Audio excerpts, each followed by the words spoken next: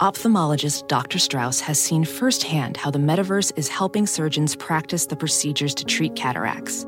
Cataracts are the primary cause of avoidable blindness. He works with a virtual reality training platform developed by Fundamental VR and Orbis International to help surgeons develop the muscle memory they need. The result? More confident, capable surgeons. And even more importantly, Patients who can see. explore more stories like Dr. Strauss's at meta.com/metaverseimpact. With Capella University's FlexPath learning format, you can earn your degree online at your own pace and get support from people who care about your success. Imagine your future differently at capella.edu.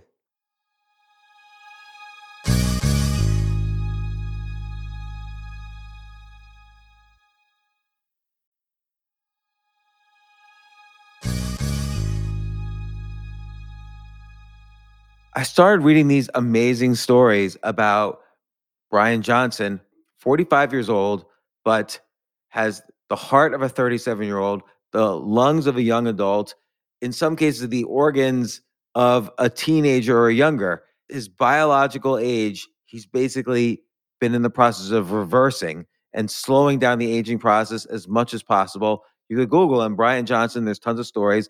And I remembered I interviewed him when he sold Braintree Venmo about 10 years ago. He's been on this podcast, and I interviewed him for my book, Choose Yourself. So I've talked to him a couple times before and called him up, asked him to come on the podcast to talk about his entire experiences of anti-aging. And what's great is my whole philosophy is that I don't want to just listen to the scientists. I want somebody who's actually doing things and experiencing it. And I want to hear from their experience. I'm glad Bryan came on. Here's my discussion with him. This isn't your average business podcast, and he's not your average host. This is the James Altucher Show.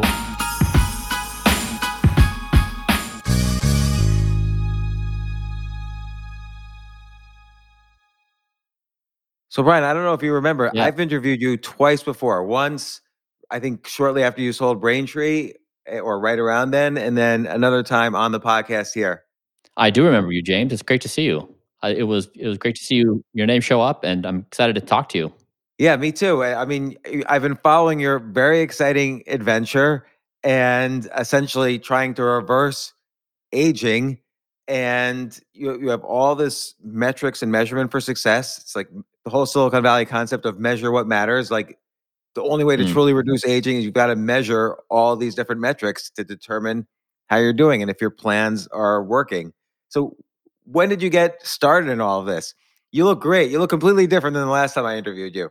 When I show up to social events now, I'm unrecognizable.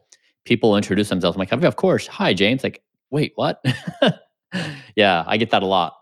Just on the looks part, do you think that's a result of kind of just all these habits you're doing? Like it's just changed like working out obviously changes how you look, but sleeping well, eating well, all these supplements, do you think they all contribute? Yeah, I mean, several times throughout this endeavor, Face ID has not been able to recognize my face anymore. So I mean, it's not just humans; it's also technology. But yeah, my body and my face and my mind, everything has transformed almost beyond recognition. And I guess it's almost like a psychedelic experience. I did ketamine as part of a kernel study where I did 68 milligrams of intramuscular ketamine. I wore Kernel Flow, which is the brain imaging device we built, before, during, and after. And when you're in a psychedelic experience, you can't prepare somebody for what they're going to experience. You can use words and say, this is what an altered state of consciousness feels like, and this is what you think about, and this is how your mind moves around. But nothing you say can actually prepare you for the actual experience. And I would say the same thing is true with Blueprint. If I went back in time and I tried to explain to myself what it would be like to do this program for 2 years and then emerge feeling and being and doing, I don't think I could have really persuaded myself that to a level where I understood what would happen. There's so much to unpack there. And I even want to ask you about the ketamine because I've also tried a similar experience with ketamine. But when did you first think to yourself, I'm aging and I don't want to? Because, when you're in your 30s, you still have that feeling of immortality. Like there's a lot of evidence. if you live a healthy 30s, you could feel a lot better than in your 20s. So it's unclear yet that how you're feeling as a result of aging. So when did you first realize, oh, age is happening to me? I mean, there were two really significant events. The first was in my 20s when I was building Braintree Venmo, I had this problem of self-control. So the combination of building a startup, being in a challenging relationship, having three little babies, being depressed out of my mind, and leaving a religious community. What It was what religious community did you leave? I didn't know that. I was born Mormon, Okay. which is, I mean, anyone who's been in that kind of religion, it's an uprooting of existence. It's not like you're part of a social club and you no longer want to be. It's you have to reconstruct your reality, your community, your family, your friends, yourself. It's an entire redo of self. And so in that process, everything was piled up and it was extraordinarily challenging. I was depressed out of my mind. And every night I would try to the soothe the pain of life by eating. You know, I would all day long, I would do really well, eat well in the morning, in the afternoon, I'd exercise in the morning. I would talk myself up all day long, like the nighttime's coming. I'm not going to do it again. And then 7 o'clock would roll around and I would eat excessively, trying to soothe my pain, trying to get the hit of eating the wrong kinds of foods. Then immediately afterwards, of course, we know what happens. I feel depressed and shameful and I feel guilt and I feel awful about myself and my pants feel too tight and like all the things that we know that happens from that. And I was reflecting on this, that I had this capacity, this seemingly endless capacity to commit self-destructive behaviors, that I did these things and I could not control myself from basically accelerating aging, disease, and death. And it was almost like a philosophical quandary. Like, why would I, as an intelligent species, be incapable of stopping myself from this self-destructive behavior? And so one day, playfully, after failing for several years of being able to combat this, I fired my evening self. So I just identified the biochemical state that occupies me from 5 p.m. to 10 p.m. and said, "Evening, Bryan, I know how you behave. It's reliably in a self-destructive way. And you come up with the most clever rationalizations and explanations and persuasions to make me do these things, but you make my life miserable. Morning Bryan, daytime Bryan, in the mirror Bryan, dad Bryan, you make every other version of Bryan awful. You're fired. You cannot eat food no matter what." And it was the first time I made a positive step in a psychological way to say, I am different versions of me all the time. I'm not just one unified Bryan. I'm hundreds of different types of Bryans. And to give him a name and to identify his thought processes and rationalizations was the first step to say, this self-destructive thing is really kind of a big deal. And I need to get my hands around it. Again, so many things, interesting things to unpack there. One is this concept that, and people don't think this way, but it's really true, that you're really a combination of all the different versions of yourself. And this is easily measurable. Like, let's say you're a poker player. If you're a poker player who's going through a divorce, that year you will lose more money than poker Bryan, who is not going through a divorce. I'm just making this up. I don't know if you play poker or not, but that's just like one simple way to measure something like that. That different contexts and states of who you are, your overall performance in life is the average of all these different versions of yourself. But when you say you fired Evening Bryan, what does that mean? It means that I gave him a name. So I identified this version of myself. I made him a persona in my mind, identified when he shows up, what his arguments are, how he persuades me to do things, what a personality type he is. And then when I would confront him and say, all right, Evening Bryan, you're here.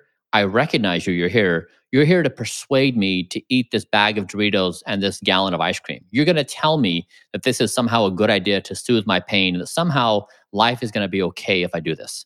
I've heard that argument before, and I know how I feel if I do that. And so by doing that process of writing this thing down and making it formalized, I basically said, you are a source of tremendous self-destruction. You're done.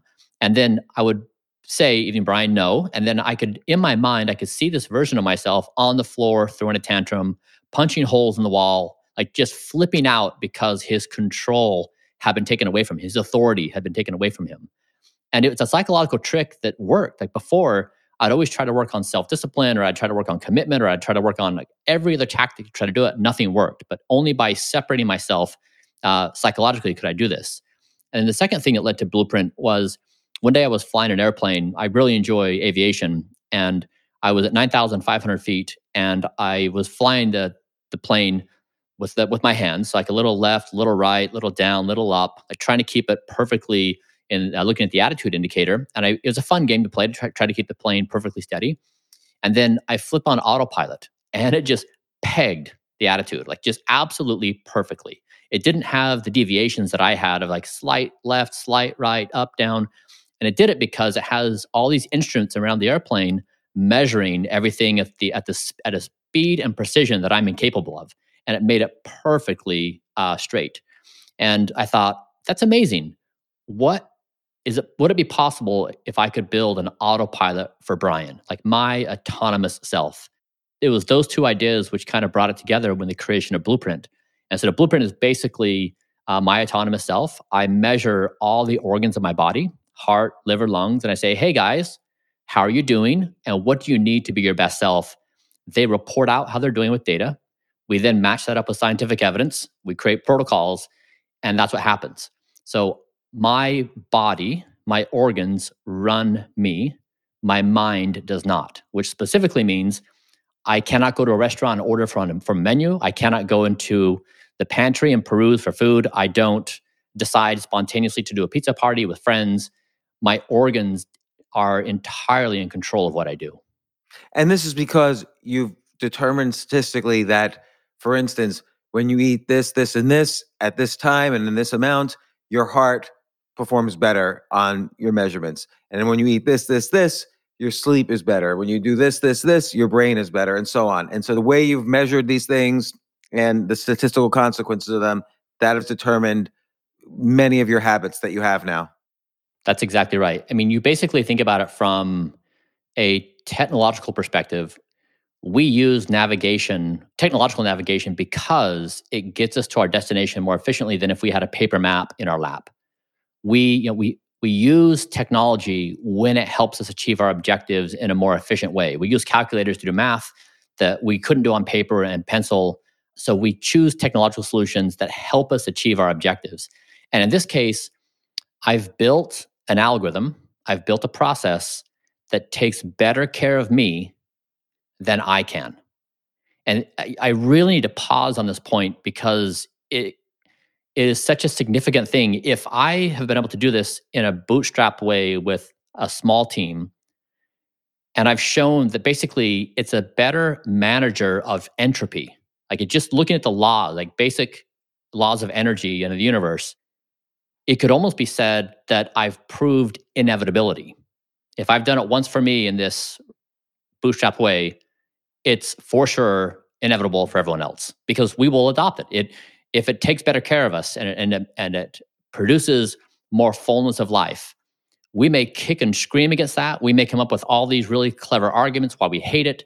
We may think it's the worst thing ever, but in time, as we know how these things go, we will all adopt it because it's better than what we're doing right now.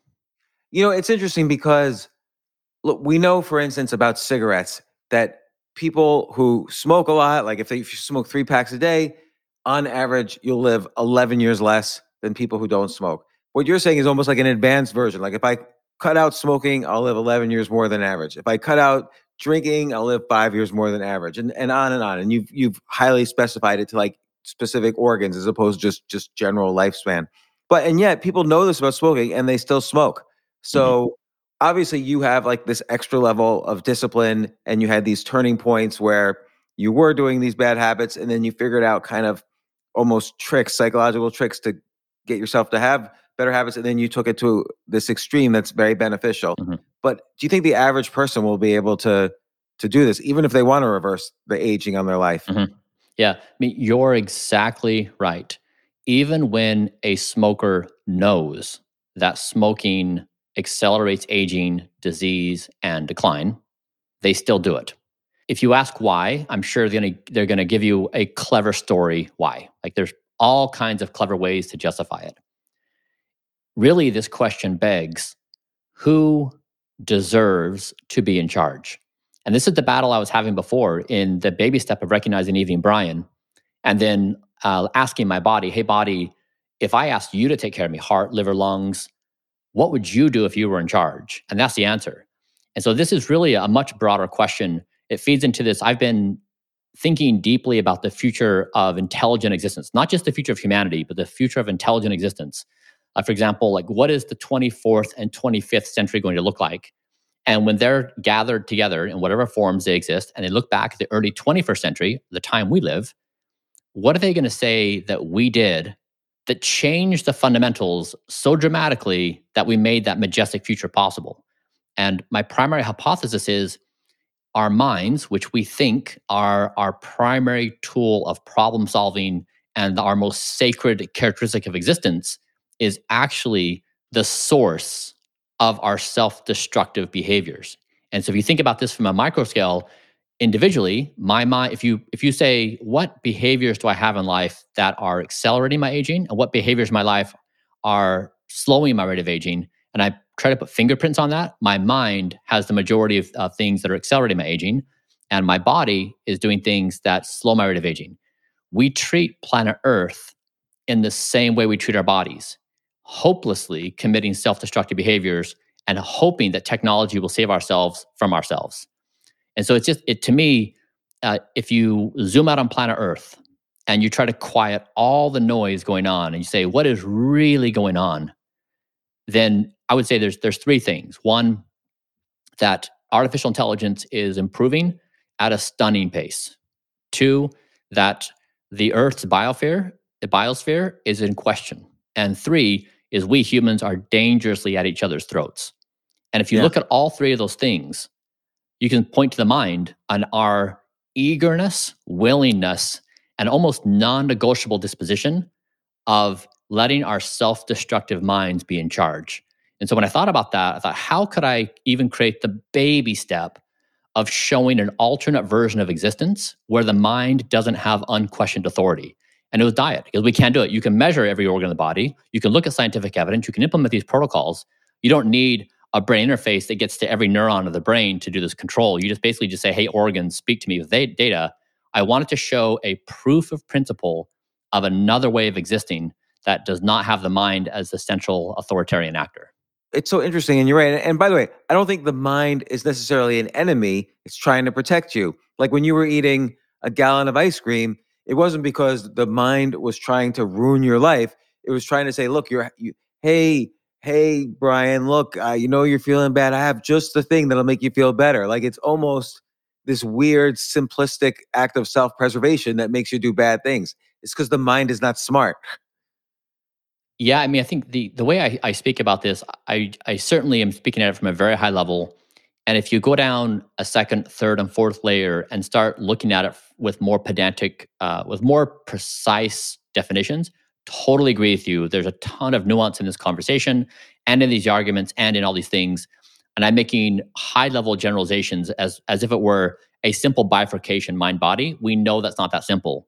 But as an introductory to this idea, just the basic idea that as I've become aware of my mind and I watch it operate, its fingerprints are all over the behaviors which I don't want, which I know are not in my best interest. Now, I know I've seen my mind do this all the time. It whips up all these gorgeous stories on why it has to have its power. It just is inevitable that it does that, but it tries to cling on to this thing. But it's funny, when I empower my organs, my kidneys never add a line. It's never like, yo, let's go get slammed tonight and stay out all night. Or it's never like, hey, let's smoke a pack of cigarettes. It just doesn't do it. Like my body is not a devious actor. It can be trusted with what it's reporting out.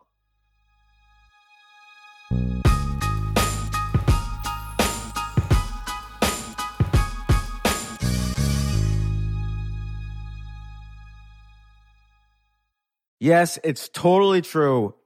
Airbnb has changed my life. If anything, they have made my life so much better. Like I used to live in Airbnbs. I lived in over 100 or 200 different Airbnbs over a 3-year period, and I loved it. I became a really good guest of Airbnbs, and I got to know lots of hosts. So when I initially owned a house, of course, the first thing I thought was, I'm going to turn my house into an Airbnb because I travel a lot. So why leave my house unused when I can make a side income by letting others Airbnb my house or come to stay in my house as guests. And having my own Airbnb or being a host for Airbnb has allowed me to do just that. And I've met other hosts. I've actually spoken at Airbnb's host conference. I think it was in 2017. I met so many just nice hosts. It's a great community. And I love, turning my own home into an Airbnb. Like I'm traveling to Austin next month. My home's going to be an Airbnb while I'm away, and I'll stay in an Airbnb. I'd rather stay in like a 3-story house Airbnb than in one tiny hotel room in the middle of Austin during South by Southwest. So listen, while you're away, your home could be an Airbnb. Many people host on Airbnb, but there are people who are just letting their house sit empty, who've never thought about it or didn't realize their space could be an Airbnb. Hosting can easily fit into your lifestyle and is a great way to earn some extra money. So if you have a home, but you're not always at home, then you have an Airbnb. Your home might be worth more than you think. Find out how much at airbnb.com/host.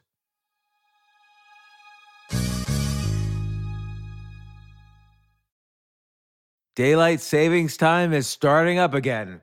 Okay, podcast is over. That's all you needed to know. But why do we have daylight savings time? Answer: to give us more daylight from March through November. By setting your clocks forward, it may feel like there are more hours in the day when we initially start daylight savings. But if you're hiring, it doesn't necessarily help you find qualified candidates for your roles any sooner. There's only one way to do that: ZipRecruiter. And right now you can try it for free at ZipRecruiter.com/James. ZipRecruiter works around the clock to find qualified candidates for you. Once you post your job on ZipRecruiter, they send it to 100 plus job sites so you reach more of the right people. This is such a brilliant idea for a business, and ZipRecruiter did it. So ZipRecruiter's smart technology also quickly scans thousands of resumes to identify people whose skills and experience match your job. I've used ZipRecruiter particularly as a potential employee, and I still to this day get messages every day. James Altucher, would you like to apply to be VP of Entertainment at NBC or whatever? So there's just nonstop emails. Like I got 5 or 6 emails today because a year ago I signed up for ZipRecruiter. So spring forward with a new hiring partner, ZipRecruiter, and find top talent sooner. See why 4 out of 5 employers who post on ZipRecruiter get a quality candidate within the first day. Just go to this exclusive web address to try ZipRecruiter for free. ZipRecruiter.com/James. Once again, that's ZipRecruiter.com/James. ZipRecruiter, the smartest way to hire.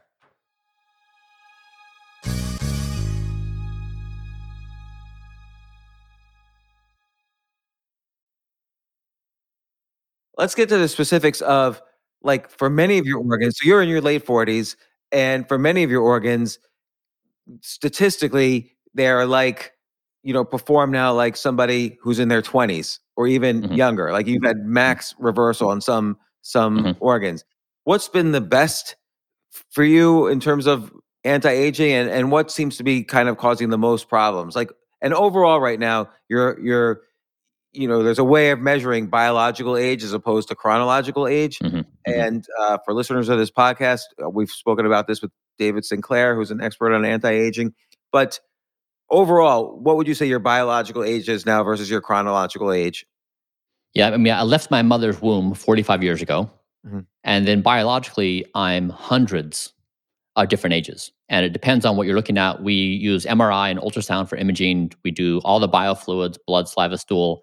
We do fitness tests, DNA methylation pattern, microbiome, eye tests, ear tests. Like we do hundreds of tests. And so to me, the most impressive thing we've done in 2 years' time, we've slowed my speed of aging by the equivalent of 31 years. And a recent test of mine is even better than the data I'm going to share with you right now. So this is old data. It's actually better now. But the old data was my pace of aging is slower than 88% of 18-year-olds and slower than the average 10-year-old. So when we look at 10-year-olds, we don't think that they're accumulating aging damage. They are. We just see youthfulness. But humans accumulate aging damage throughout their entire life. And in my case, my body is accumulate aging damage slower than the average 10-year-old. And so, yes, I've reversed my epigenetic age by 5.1 years. Yes, I've got 50 perfect biomarkers. Yes, my body runs 3 degrees Fahrenheit cooler. And yes, I have 100 biological age markers less than my chronological age. But to me, that speed of aging is really the most significant thing, because you think about it, it's almost like the new wealth creation. The longer you're well and healthy, the longer you can be engaged in productive activities. And if you're slowing, you just have a prolonged career and you're more productive in what you're doing. So, in order to determine the pace of age-related destruction, and I'm gonna ask a naive question. Is this related to, like, for instance, so-called telomeres, which cause cellular death, and like the rate at which you're losing telomeres or whatever it is? Is Mhm. that how you measure the pace of age destruction? Yeah, it's using DNA methylation, and it's based upon a multi-decade long study out of New Zealand, one of the longest running studies with the highest retention rates, and it correlates with life intervention. So it's responsive to caloric restriction, it's responsive to dietary changes, and you can get a person can get a blood draw and then look at the cholesterol and triglycerides and a bunch of other markers. There are calculators to say if you combine these 15 things, what's your age. So there's a number of ways to look at this age. This pace of aging one is really interesting because it is so responsive, and we've been doing it over a certain duration of time. To have some fun with this, we created rejuvenationolympics.com. And so I wanted to people observe what I'm doing, and it's clearly outside the norm. Right? Like I'm not following a normal lifestyle of the early 21st century. And people struggle sometimes to make sense of it. And they then will use words like biohacker or someone interested in health and wellness. It just didn't quite cut it. And so I started referring to myself as a professional rejuvenation athlete. If you look Hmm. at LeBron James and what he does to take care of his body and what time he goes to bed and what he eats, you don't think he's weird for doing it. You respect him because he's trying to be his best on the court for his profession. The same is true with me. I'm a professional rejuvenation athlete. And so this Rejuvenation Olympics leaderboard looks at speed of aging and basically says, hey, if you're into this world of health and fitness, come compete with other world athletes and see who's best. And that way, one of the biggest problems with health and wellness is it mirrors religion, and that if you take the Bible, it robustly supports hundreds of denominations that all claim they're God's one and true only church. And they just fight among each other chapter and verse. Health and wellness is the same thing. People are fighting chapter and verse over health and wellness. And I wanted to say, which leaves most people confused. They'll say, how do you even know what's right? Because everyone's so confused. I wanted to punch through the noise and say, let's compete with data. No more human opinions allowed, just data. And that's what the Olympics is really invited to do. And when you have a stable marker like speed of aging, you can punch through the noise and say, all right, where's this person at? What's the one number that represents their overall health and wellness? And so it really has helped create some clarity for people who have been confused. Do I do this or that? And choose your guru based upon data now. Wow, I wanna compete in these Olympics. So, but Yeah, great. but before we get into like specific techniques, I'm just curious, just like what have you noticed personally that has most changed in your life, either mentally or physically or emotionally or whatever, that you've noticed since beginning on this journey? To me, the most interesting evidence is I've been fairly public over the past maybe 15 years in speaking publicly about various things, whether it was when I was building Braintree Venmo or whether it was when I was building OS Fund or Kernel or whatever the case may be. And I say, if you try to quantify the quality of my ideas, the quality of my output of my mind, I would say, I hope this is true, the quality of my ideas has significantly improved in the duration of time when I've been rigorously engaged in this.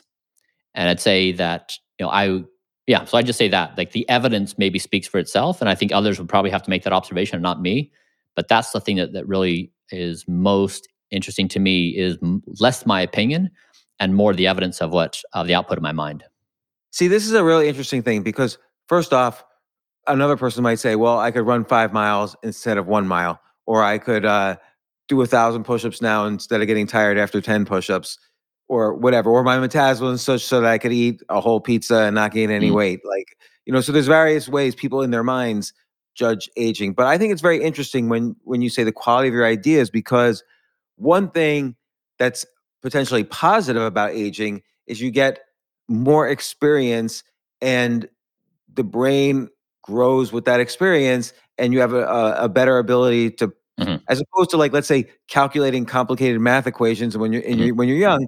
When you're older, you have better pattern recognition. You learn from experience more. You have a greater sense of wisdom. If you're pursuing these things, and so it could be that aging is helping the quality of your ideas. Like, what do you think part Mhm. of the aging process helped the quality of the ideas? Yeah, I mean, to your point, I've seen several studies that have analyzed Nobel laureates in the various fields, mathematics and science and physics, and they plot out the age of the person when they made their contributing work. And so they show that there are patterns of peak performance. And I'm going from memory here, this could be wrong, but I think mathematics was something like late 20s. Yeah. And so some fields require a bit more germination, a bit more maturity to emerge. Other fields value the minds that are untainted from the previous generation who are able to deviate from the norms. When I have nothing to think about, when I'm not obligated to think about anything in life, where does my mind naturally go? The future of intelligent existence. It's just the default place I land every single time. I love to think about it. I'm obsessed with the concept. And so as I thought about that and I tried to generate ideas around it, like what it is, what I can do about it, how I can articulate it, what we can do together. In the past 2 years, I'd say the highest value ideas I've ever had have emerged about that. And to me, these are extremely tricky things because you're trying to model out decades and centuries. You're trying to poke at the obvious things that exist right now that are impeding our progress, which we're oblivious to. And you can see this if you read biographies or history, you can look back at a certain century and say, oh my God, like, of course that's obvious. And of course that's inevitable. But when the person discovered it, no one else could see it. The frame that I love about this is talent hits the target no one else can. Genius hits the target no one else can see. And this is what I feel about my body taking care of me. This is the genius move that's right in front of us. If my mind leads me down this path of accelerated aging destruction, if it basically is unstoppable, if I'm helpless to overpower my mind, it's just going to do it. The solution to me is to acknowledge that and remove it from power and find an alternative source of power and management that does act in my best interest, my bodily systems. And if we say the same problem applies to planet Earth, that like, hey, this is a pretty serious situation we're in, and we're looking at the same situation. We're helplessly self-destructive and destroying the biosphere of our planet, jeopardizing all the future of our existence. Where's the problem source? Instead of pointing at the UN or polluters, like point at self. That like we individually are the cause of this thing, in that our behaviors are helplessly self-destructive. So to me, it's trying to pierce through all the noise and the fog and find the clearest possible thought. Now, I could be wrong, but to me, this feels directionally correct. It's interesting because it seems like that's the one that's the hardest to say is the result of anti-aging. Because again, like you mentioned, there's different, like, mathematicians in their early 20s hit peak performance, but historians in their 70s hit their peak performance. And so some types of knowledge and some types of wisdom gain from aging. And whether you're calculating, what the world's going to look like hundreds of years from now, it's unclear which side of that it falls on. Does it fall on the calculation Mm. side or the wisdom side? And so it's Mhm. hard to put an age to that style of thinking. But I see what you're saying. Like, do you feel like other parts of your thinking are more clear? Like, for instance, memory. Do you feel like your memory has improved, which is something that declines with aging? This question requires self reflection. And I know in this moment, I'm inclined to confabulate Mm. and make up stories that make me sound great. So I want to walk through this gauntlet of my mind because my mind is telling me all this stuff to say. I don't believe most of what it has to say. It has a bias in self reporting to you. Yeah, I think I would probably need to look at external evidence that is independent of my opinion. And that's why I guess I point at my ideas of independently of however assess my conscious experience, what is the quality of my output in life? And what are the potential clarity of my ideas? And I mean, to me, so I call this zeroth principle thinking. And to me, this is my favorite concept I've ever come up with. For years, I was struggling to think about the future of existence because I would use my own imagination or my own creativity to reach out and say, like, how do I structure my thoughts? And every time I could just tangibly feel my limitations. I could feel my brain constraining me. I could feel my limitation of intelligence. I just can't reach beyond what I know.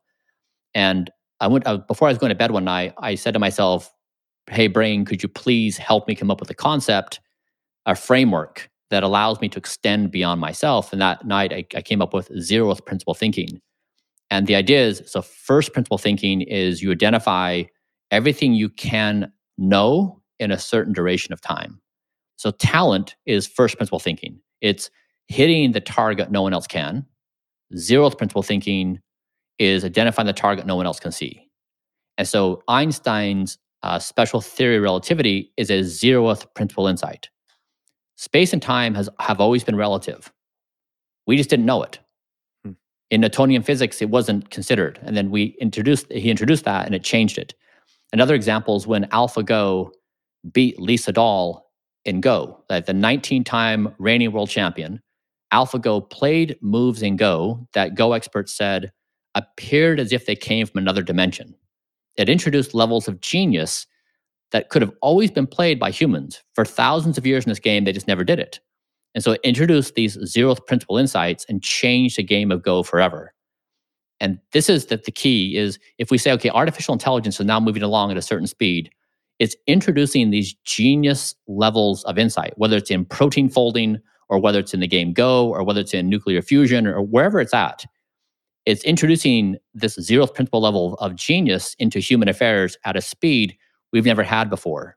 And so the future is not going to be human created or human designed.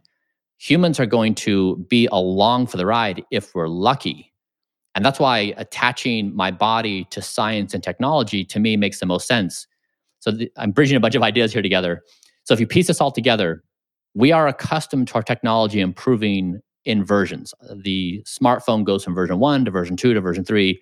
Version 3 has the improvements of version 2 and version 1. We just know it improves systematically. You don't get version 4 and it's like, oh yeah, we did away with the previous improvements. And so we are accustomed to our technology improving systematically. With ourselves, we do not improve systematically. We improve a little bit, but we commit self-destructive behavior here. We have a rise and we have a fall of decay. But we accept that we humans decaying and eventually going to die, and we become martyrs for our technology to move forward. So we basically are trying to give birth to immortality through our work because we are demising. We are going to demise. And that technology then is used against us to make us addicted to all the things in the world and make us even worse. And so what I was trying to propose was, could I, as a human, improve my physical being at a speed equal to the rate of scientific and technological progress? So if I basically say, hey, all of my organs, report out your stuff via measurement, report to the science, do these clinical grade protocols, and avoid all self-destructors from my life, like remove my mind, my body is now improving at the speed of science and technology in health and wellness. I've attached myself to the closed loop improvement curve, and I'm not messing with it by having my mind commit these self-destructive behaviors.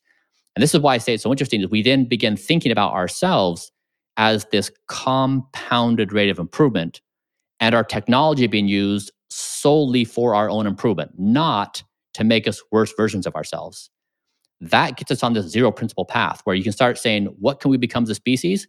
It's wide open on the frontier because you're now on the compounded path of improvement. And it's interesting it seems like what you're trying to prove also is that it doesn't plateau. It's not like you're just stopping aging or slowing aging. You're trying to reverse aging.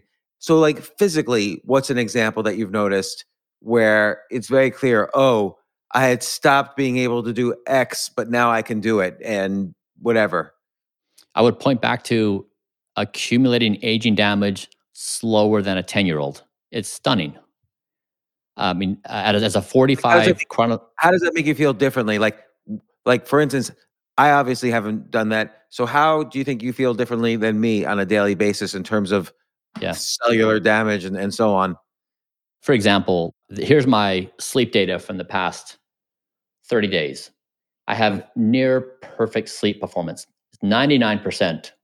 I have one Okay, 2 days that were less than 100%. Hmm. So by the time you turn 45 years old, it's getting harder to get a good night's sleep. You toss and turn Right. more, you're up more at night, you go to the bathroom more, and I'm knocking out perfect nights of sleep. I'm in, looking at the Whoop data, I'm in the 99.4% percentile for sleep performance.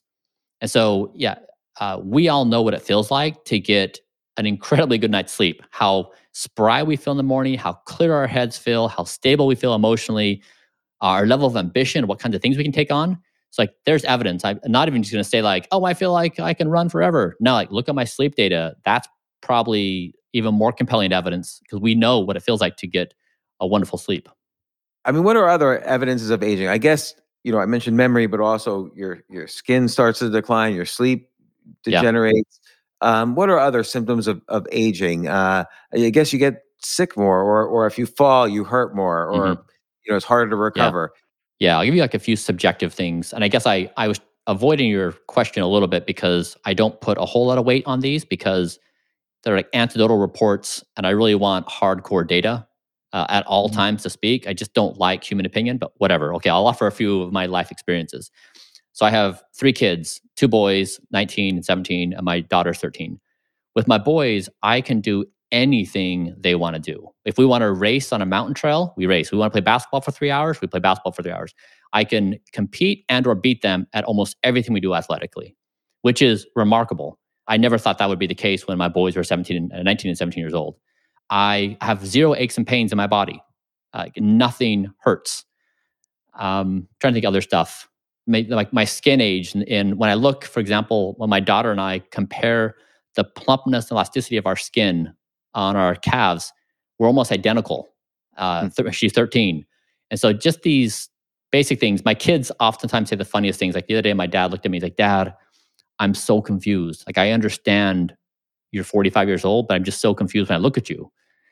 And so it's really funny that all these different data points emerge. Some of my markers are doing very well. Like my left ear is still age 64. I have hearing damage from when I shot guns as a kid. And so there are things that are still not resolved that I accumulated when I was younger. It's so much easier to not create the damage than it is to fix it. And right now I'm trying to fix basically a lifetime of damage. And it's just been the past 2 years I've really gotten serious about it. But boy, I wish that I would have had the wisdom and or received the advice to not engage in that self-destructive behavior in the first place.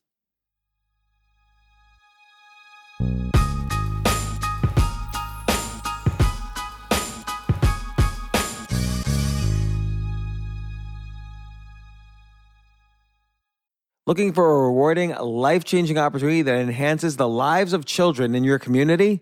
Well, with almost 50 years of experience, Huntington Learning Center is the nation's leading K through 12 tutoring and test prep franchise, dedicated to shaping brighter futures for both students and franchisees. Huntington is the top revenue-producing supplemental education franchise in the U.S., and their proven system is the key to success for you and your students. The Huntington Advantage includes low startup cost turnkey systems, dedicated support teams, national and local marketing support, and multiple revenue streams to help you build a life-enriching and profitable business. No education experience needed. In today's environment, the need for tutoring has never been greater. When you become part of Huntington Learning Center, you're filling an urgent need in the growing $5 billion supplemental education industry. To learn more, visit huntingtonfranchise.com. Make a meaningful difference, pursue your dreams of business ownership, and be a positive force in your community. Don't wait. Visit huntingtonfranchise.com today.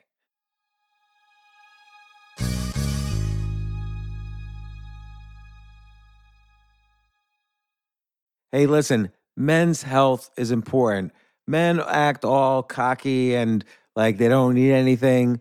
But the reality is, as you get older, there's some things you need. And it often feels like we're too busy to take care of our health problems. Like, I'd rather do anything than go to the doctor or the dentist or the pharmacy or whatever. But now you don't have to waste your time if you use HIMS.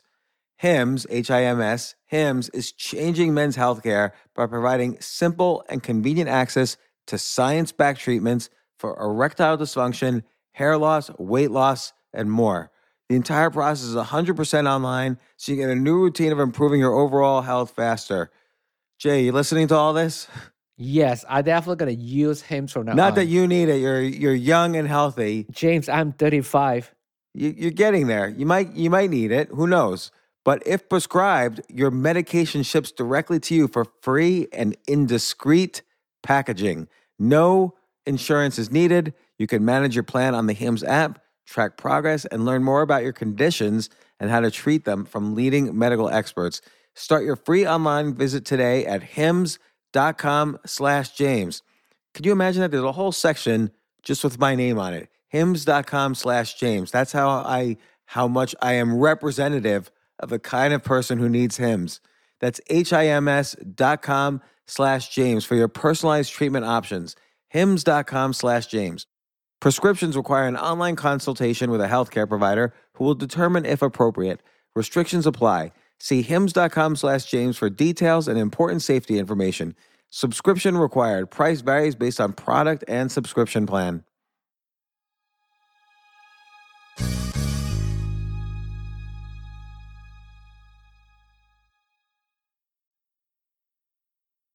So in terms of like routine, there's a lot of things you do. And I guess one is like, I mean, you have this all listed on your website at the blueprint, but just for people listening and for me, what are kind of like the basics of what you do? And then kind of related to that is, how do you know there isn't one thing that is doing 99% of the work and everything else is just additional? Like, do you separate out each thing somehow for testing, or there's prior studies and so on? Blueprint is so much easier to implement than people think. When you look at the website, it's a lot, it's overwhelming. I totally appreciate that. If you break it down, however, into the power laws, which you're talking about, it's so much more approachable. So, number one, get good sleep and get it consistently. Like, that's your number one objective in life. And so in my family, we treat sleep like a lighthouse. You cannot negotiate with a lighthouse. It's land. If you try to overpower it, you're going to run your ship into the rocks and you're going to sink. So there's never a legitimate excuse for work or for play or watching a movie or whatever the case may be that deviates from your bedtime. When our bedtime arrives in the family, all lights shut off, everyone runs to their bedroom, and we do it. And we do it because we have a commitment to each other that we acknowledge when we are around each other, we become like each other. And nobody likes to be around somebody who's grumpy or snippy or, a downer. And we are our best selves when we get good sleep. So one, make sure you get sleep as your number one priority. The number two, eat less and eat fewer things that are bad for you. If you can just get those two basic things down, you're going in a very strong direction.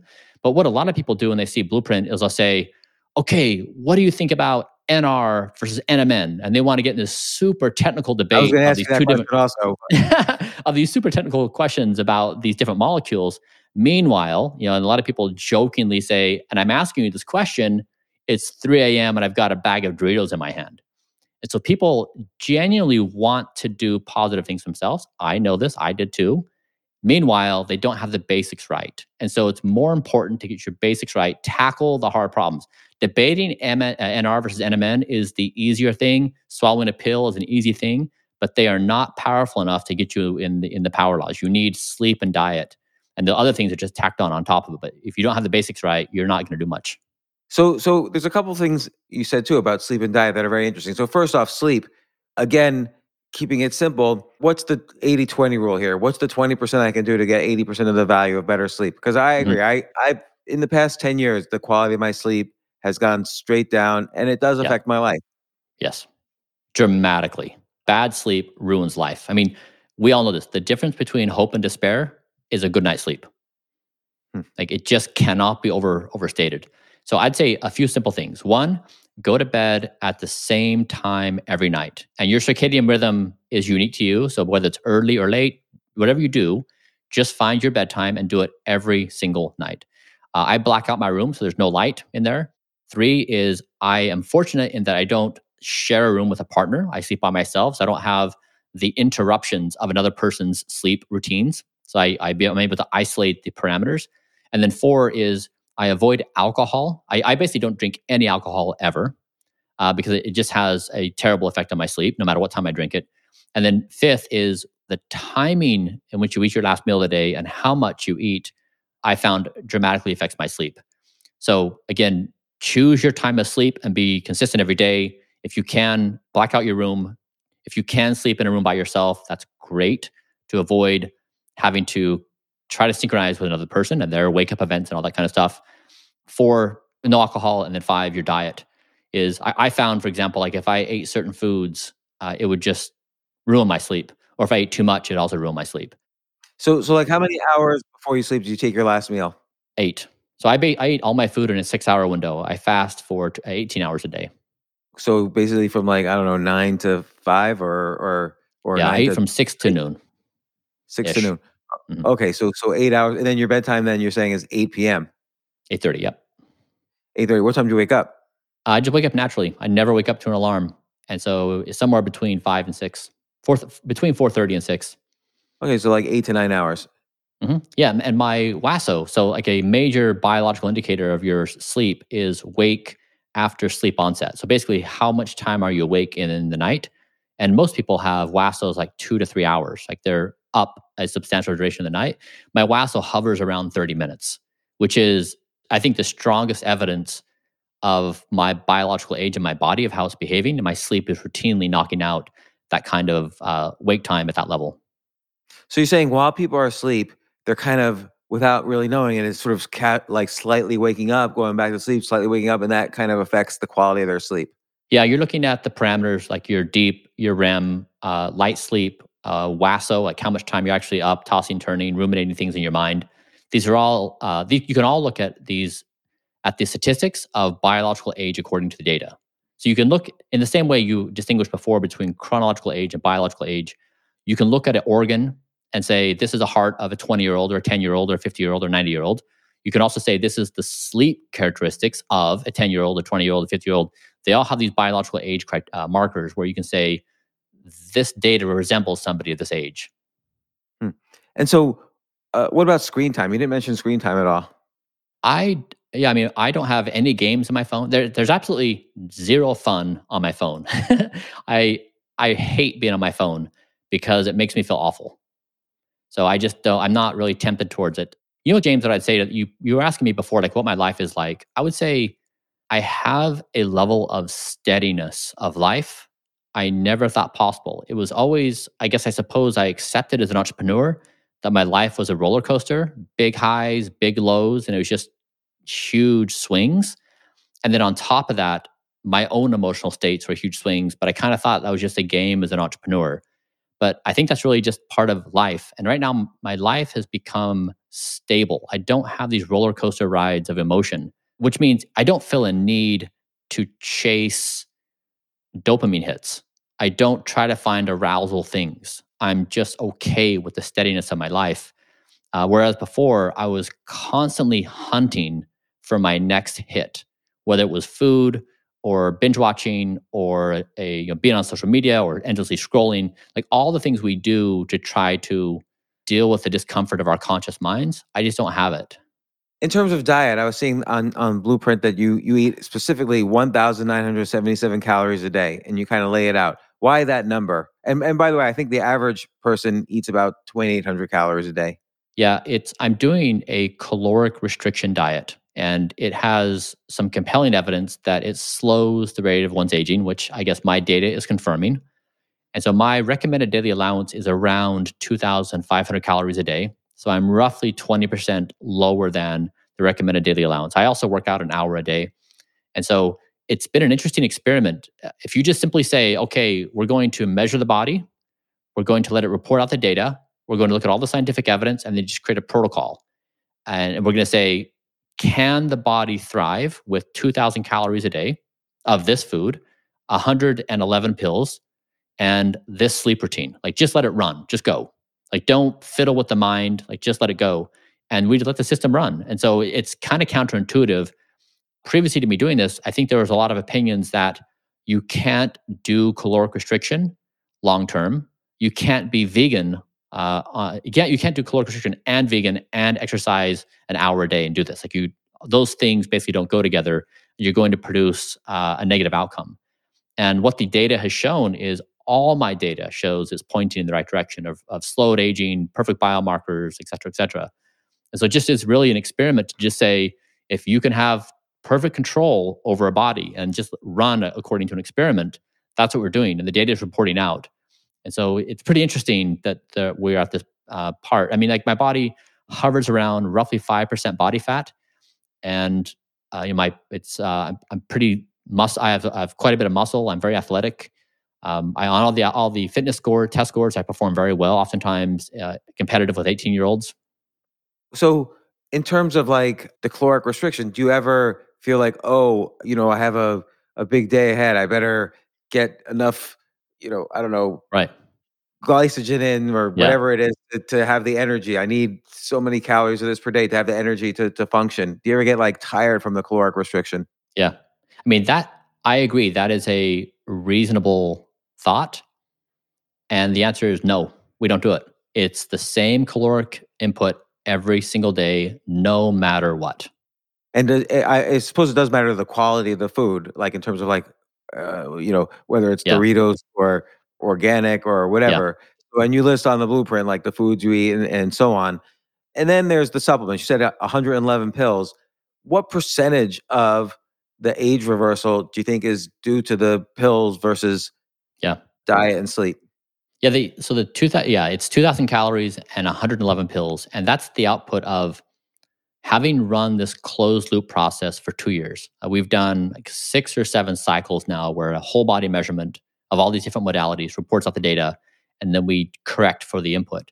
So the 2,000 calorie budget every day, every single calorie has had to fight for its life to exist.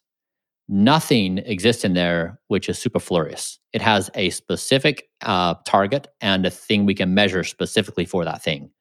And so it's that precise. And then 111 supplements is to compensate for the caloric restriction, because when you're in that caloric restricted diet, you need to get certain things as part of your body to be properly functioning. And 2 is to compensate for that I'm vegan. So I need to have certain sources of nutrients. And then the other stuff is just the supplements added to slow my speed of aging. So there are things that are contributing to the overall wellness of my body. The expectation is not that people are going to do the entirety of Blueprint. It's a lot to do the measurement. But the easy translatability of people that I'm doing is just get great sleep. Here are the recipes of the foods to eat on a daily basis that are very good for you. And if you want to do a few supplements, okay. But I'm really trying to ask the question in the early 21st century, if their body were to be a perfect experimental environment, and you were able to put the very best science into a person and they were to be perfectly disciplined to execute it, that's what I'm trying to prove out. And that thing give people a reference point. The amazing things about humans is once one human shows something's possible, every human can do it. Like we've seen this with over and over again, the 4-minute mile. Like once somebody shows it's done, all of a Sure. sudden hundreds and thousands of people can do it. And so I'm trying to basically kick off a cascade. I mean, I like this idea of looking at it almost as like an athletic event because it gives it purpose and meaning that might not exist otherwise. Yes, that's right. People are willing to get better at tennis to win the championship at their club. Yes. Otherwise, they view it as maybe a waste of time, but they have like some meaning to it, and then it makes it more meaningful. Now, everybody would like to reverse aging and take a pill and have it happen magically, but it doesn't really work that Yeah. way. But where do you see what do you look like and feel like 20 years from now? Like, where does this plateau and reverse at some point? Yeah. Or just slow? I mean, so to your previous question quickly, this week I was provocative on social media in that I said Blueprint is the best wellness protocol ever put together in history. And prove me otherwise with your own data. I say this not to try to be number one. I say this because if somebody were to beat me, it would be the best possible outcome I could imagine. Because then you have someone else showing up with data that their protocol has exceeded mine, which is amazing because then it's going to kick off others who want to then compete and beat them. And so what I'm really trying to do is punch through the noise of the tribal-like arguments that exist in health and wellness that leave everyone in society confused. Nobody knows what to do because it's all human opinion. Play the sport with data. So it's fun. And if I'm trying to provoke this competition so others show up and it helps everyone else. But then to your point, it's like what do smartphones look like in 20 years? And in that sense, we all think, oh, it's going to be clearly better because we know there's hundreds of thousands there's millions of people working on improving smartphones on the entire supply chain from the ASIC all the way through the cameras and software, all the above. If we look at the human though, and we say, okay, what are humans going to look like in 20 years? We want to have the same level of hope about our ability to improve as we do our technology. Like, wouldn't it be amazing if we're sitting around the couch like, James, isn't it going to be amazing? Like, think about what it's going to be like to be human in 20 years if we have attached ourselves to this compounded rate of improvement for society instead of us just accepting we're in decay and decline and we're drinking and eating terrible food and just walking to our inevitable decay. We want to have the same level of hope about our own potential as we do our technology. And right now we have it entirely backwards. Right. And so given your approach and how it's been working so far, like 5 years, 10 years, 20 years out, do you think you still will have kind of the aging process of a 10-year-old? Do you think your heart will be at the level of a 20-year-old even when you're 65? Like at some point, are you fighting against City Hall in some sense where you can't fight City Hall? Yeah, I mean, ultimately, I'm trying to prove longevity, escape, velocity. I'm trying to show that time passes, but I stay the exact same age. And so that's done in two ways. One is you slow the speed of aging because we're not going to solve entropy. That's just like a force of the universe that is going on. So even with our bootstrapped effort of 2 years and being slower than the average 10-year-old, phenomenal starting point, like unbelievably great starting point. What we're doing now is we're now looking at the next phase of Blueprint, which is reversing the aging damage that has happened. So truly trying to reverse biological age. And I think that's when it gets a lot more interesting is even if I'm aging at a speed less than a 10-year-old, I'm still aging. So we need to dial back the clock continually in doing that. And so we're just putting our attention on that now. But the thing that's exciting is if Blueprint can demonstrate there are meaningful gains one can make in slowing and reversing aging, it's going to kick up an entire cascade of focus. And it could be an avalanche of change in our society to say, this self-destructive harm we're doing to ourselves and others is kind of insane. It's kind of the most dangerous thing we're doing to the species. It's at the root of everything else going on. In the technology we build, when we're scared of Sandy, when we're scared of the chat bot of Sandy, we're just looking at ourselves in the mirror. We need to be what we want AI to become. When we look at ourselves and we're at each other's throat with these terribly powerful weapons, we're at each other's throat for these same reasons. Like if we really think about the future of being human, and I would love to have the hope myself to say, we're locked in as a society. Like we're basically going to say, it is stupid that we ask people right now to walk or drive past 10 fast food restaurants and 10 chains offering 50 grams of sugar in a drink before work, and then asking them to stay off their phones, the addiction of social media, and avoid binge watching something, and avoid porn, and avoid the addiction of all the foods where the companies are trying to make you addicted to everything you're doing. Like we're in a walking addiction in our society, and we celebrate it and we protect it. So if someone like me wants to go to bed on time and get great sleep, it's like, that's weird. It's all backwards. It's interesting because it reminds me of an experiment I once did where I refused to shop for food because when you go, my point was you could never go to a restaurant and order a plate of Doritos for dessert. Like no restaurant offers you, Oreos and potato chips for dessert. It's always like just a little thing. And so actually I could avoid a lot of bad foods by simply not shopping because most of the food in the store, you have to use enormous amounts of willpower to not buy the things you like.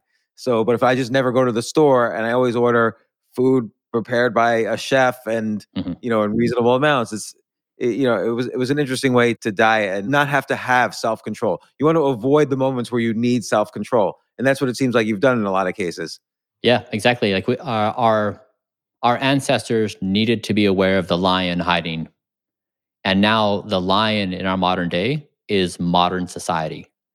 It is lurking and trying to addict us to everything in sight.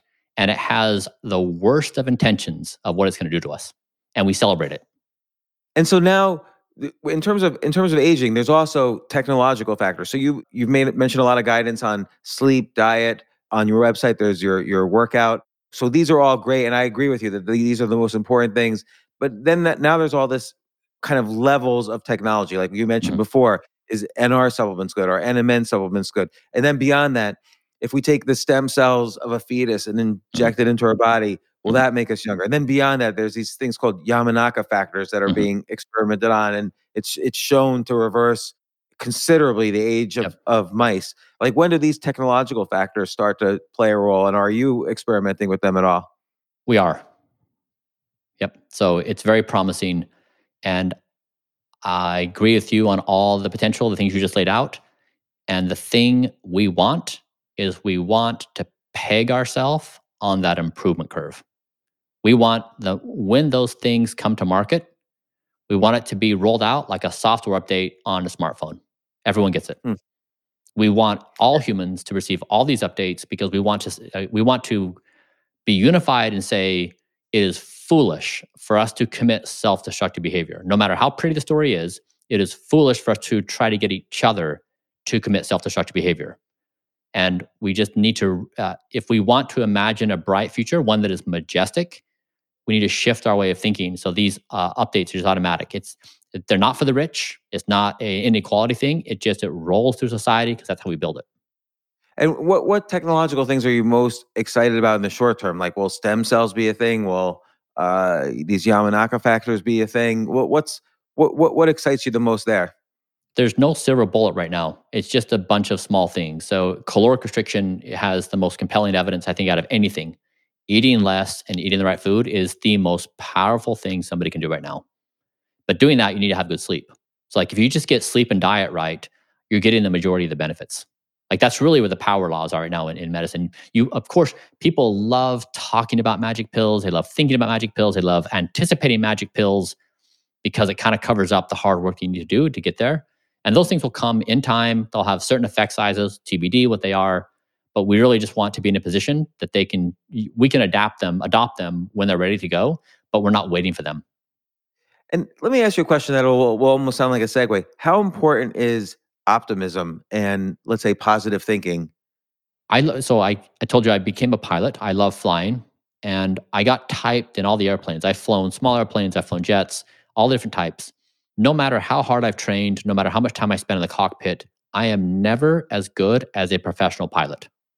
So when I get in that cockpit and I watch how fluid they are with their controls and what happens in an emergency, they're always better than I am because they think about it and do it every day, all day. Where I, as an amateur pilot, jump in the plane, have some allocation of my time, but otherwise, like my brain's off somewhere else. And in these situations, like NR and NMN or like this or that, I don't ever want to express an opinion because it's inferior to the professionals who eat, sleep, and breathe this stuff. I mean, the people on my team have been doing this for decades. It's all they've ever done. And so they just have this knowledge base and these intuitions about all this interconnectedness that I don't have. And so I know my area of expertise and where I'm good at, but I'm not going to jump in the fray and begin to pretend. I used to do this as an amateur biohacker, read blogs, listen to podcasts, read books, take my little bag around and put the tips and tricks. But if you look at my data, I was awful. I maybe did something, but not great. So it's really been a work of a professional team. And I've spent millions of dollars doing this. I've made it all free for everyone else. I basically said, look, if you're trying to do well in life, don't worry about going out and learning this stuff on your own. Just do what I've done. Here's all my data. You've got a very clean path. So currently, no one in the world is as good as Blueprint. Now, if someone is better, great. They have two options. But there's a very clean path right now if you want to start doing something. Yeah, and let's say you were going to try to learn something new that, let's say, normally it would take a young person to learn. So, for instance, playing the piano. You have a certain type of muscle memory when you're young. You have less capable muscle memory when you're older. So it's harder to learn how to play the piano when you're older. Do you think that is the sort of thing that is already reversing with you or could be reversed in terms of, being able to learn at an older age? I mean, there's a lot of evidence that neuroplasticity continues into older ages, but the reality is you kind of lose more than you gain in the process of aging in the brain. Yeah, I mean, I see this in my muscle. I struggle to be sore from anything. No matter my physical exertion, I just don't get sore. And I've had a lot of people tell me that too. Once they started the Blueprint protocol, they just don't get sore ever. Now, I'm sure some people with certain exertion would find it, but that's like one effect you're saying is, so with my muscle and my recovery, it just seems like my body just is endlessly capable of doing whatever I want. And I'm not doing extreme things. I'm not running marathons. I'm not doing extreme athletics. So I haven't really pushed the boundaries, but still, like, if you're trying to say what is generally going on, what can I be aware of? So is my brain doing something similar? Potentially, in terms of my cognition, my memory, my ability to learn, certainly possible. I mean, I know that from my brain scans, my brain has dramatically reversed in age. And what does it show? What does the brain scan show? Does it show that there's more electrical activity happening than was happening, let's say, a month earlier, because it's trending in a good direction? Like, what does it actually show? Yeah, one of the major findings we had is there's just, I knew from my experience in health and wellness, I was invested in this company that was doing a bunch of whole body imaging for people. And it was a very common story where somebody would walk in and be confident with their physical, and then they would, the whole body imaging, and they'd do it and they'd find a tumor or some life threatening thing, this time bomb. And the person would say, like, I can't believe it. I live a really clean life. I just have my annual with my doctor. And then they would get it addressed and be okay. But they just hadn't been subjected to this robustness of measurement that happens at this clinic. And so I knew that when I started Blueprint, I was going to find a ticking time bomb that was going to be unnerving. I just didn't know when. And we found one. We found we found internal jugular vein stenosis, which means these two little pipes on the side of the neck, which have blood flow from the brain coming out, were stenosed, were blocked. And two reasons why. One is I have congenitally small veins, so genetically they're very small. And then two, my poor posture. So I had my neck out. It was impinging the vein further, which limited the blood flow. And this was causing white matter hyperintensities in my brain. So white matter hyperintensities are like scarring for the brain. You see it in MS patients, and then as age, they accumulate with age. And so once I corrected for my posture and started Blueprint, my white matter hyperintensities from an age biomarker reversed 22 years. So it's interesting. So have you ever seen Dan Buettner's book, The Blue Zones, about areas of the world where people live, unusually long lives with high quality of life? Mm-hmm. It's like I'm 7 familiar different with it, zones. yes. And one of the conclusions he comes up with is that very important for living longer and even keeping the brain healthy is social interaction. So Mm-hmm. like friendships, for instance, and having high quality social interactions. Have you found that also in your journey on this? I have. Yeah. I mean, so one of the most common reactions to Blueprint is people, I'll say this, almost all the intuitions somebody has about Blueprint are wrong. And so let me give you a few that people say. One is they say, they go through a list of, I could never do that because, and then they go through their loss list, which means I can't drink late at night with my friends. I can't have that bagel every Saturday morning when I go to blank blank. Like, they go through all their special little vices that they love. And what they're saying in that is they're saying, it's going to be impossible for me as a human to change my life in any way where I'm not equally, if not happier, which we know is entirely false, right? Whatever we are today, we can adjust. We adjust to a new norm, and we may be equally happy, if not more happy. So people are just trying to say, I can't change, which is not true. They can. And then they go through other lists of all the reasons why they assume I'm miserable. They assume I have no life. They assume I have no fun. So they basically are projecting onto me all the reasons why it's impossible for them to change. And they almost want the worst for me, because that means if they could find evidence that it's bad for me, they don't need to change. But it's not true. So I'm having more fun than I've ever had, more rewarding fun than I've ever had. My consciousness is more expansive than it's ever been. I have deeper friendships than I've ever had because it's based upon this shared value of doing things that are productive for us versus destructive. So to me, it's just interesting that the knee-jerk reactions typically have it entirely backwards. It's also interesting, and I really am going to try. I'm going to try Blueprint. And do you want to just tell the URL to everyone what it is, where they can go, how they can do it? Yeah, blueprint.bryanjohnson.co. It's all there. And You should have a company that makes the meals and sends them out to everyone. Make like a week worth of meals so that people will subscribe so they don't have to think about it.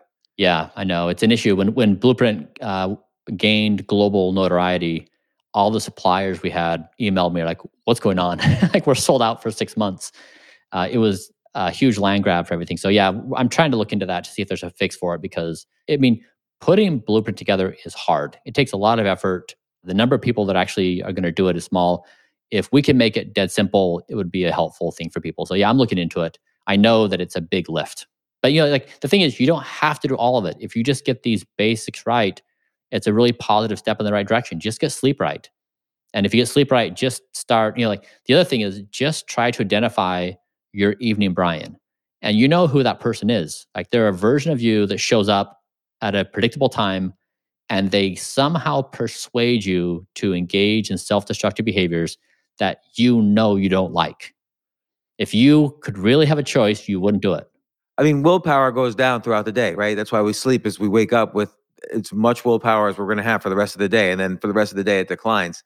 And so at night, you're trying to avoid the ice cream. You just don't have enough willpower. And you're trying to avoid the binge watch. You just don't have enough willpower left. Like, you go straight into it. I noticed before you sleep, you take melatonin. And there's always been lots of back and forth with melatonin. Like, you never wake up groggy with it? Or like, how did you determine the right amount for you? Yeah. The answer to everything we do at Blueprint, evidence-based medicine. Everything we do has had to fight for its life through a review of evidence. Now, two reasonable scientists can look at the same evidence and come up with different conclusions. Totally expected and fine. Which is like what I'm trying to spawn up with Blueprint, is others to compete with us. So my dose of melatonin is 300 mcgs every night. So it's a very low dose. It has evidence behind it. So, and my sleep is, like, the data is I have near perfect sleep every single night. And so is melatonin doing its job? Maybe. If we pulled it out, would it do the same? Maybe. Like, like, we haven't done that one confound. We do other things on sleep as well. But it's fine if people disagree with each other on evidence-based medicine. That's totally expected at this stage of the game where we're at. And if maybe we make it to a time and place where it can be that individualized, where you've got enough data measurement on people to do it. But yeah, I take it, and that's what the case. Everything else, like for example, James, one thing that I really enjoy about Blueprint is I look forward to eating more so, and I appreciate eating more than I ever have in my entire life, because it's so constrained. And so this idea of caloric restriction, of restraining the things I get in life, has increased my appreciation for life more than anything else. That's why I feel so alive, more so than I ever have in my entire life. It's very hard to articulate in words. It's like we were saying with the altered state of consciousness. It's just very hard to explain to somebody without them personally experiencing it. Well, Bryan, it's such an inspirational story, and I hope a lot of people pay attention to this. Again, go to blueprint.bryanjohnson.co, and you can see all the details, including Bryan's daily routine, what he measures, diet stuff, exercise stuff, the whole thing.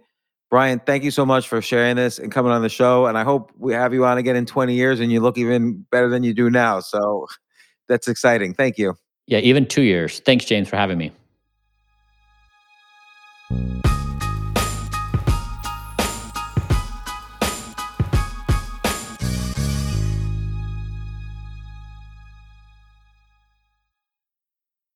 With the Wells Fargo Active Cash Credit Card, you can earn unlimited 2% cash rewards on purchases you want and purchases you need. That means you earn on what you want, like trying out that new workout class, and 2% cash rewards on what you need, like a foam roller for your sore muscles. That's the beauty of the Active Cash Credit Card. It's ready when you are, with unlimited 2% cash rewards. The Wells Fargo Active Cash Credit Card. That's real life ready. Terms apply. Learn more at wellsfargo.com/activecash. When it comes to buying your first home, everyone has questions. Can we even afford to buy a house right now? Well, I need to negotiate. How do I even negotiate? Luckily, a RE/MAX agent has answers. Hey, Bryan, those are really good questions. They are? Thanks. It's my first time buying. I work with first-time buyers all the time. I got you. RE/MAX agents have more experience than other real estate agents. Visit RE/MAX.com or download the RE/MAX app to find the right agent. The right agent can lead the way. Each office independently owned and operated.